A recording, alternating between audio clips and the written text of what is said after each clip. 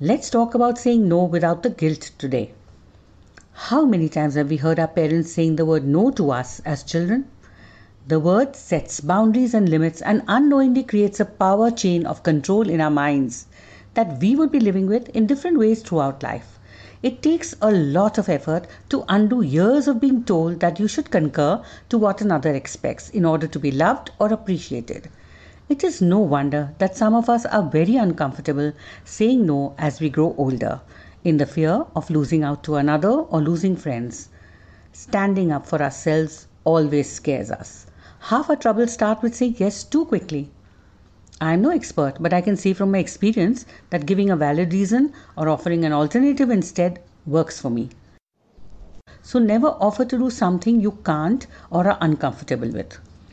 Say it up front because it's not an obligation and you can say no, You do realize also that you can't make others do things they don't want to either. Like you, they too have the right to decide and say no. Everyone has a right to say no. Respect it and use it carefully. If you've enjoyed this episode, please come back and listen to more. Rewire Life with me in just 1.5 minutes every Monday.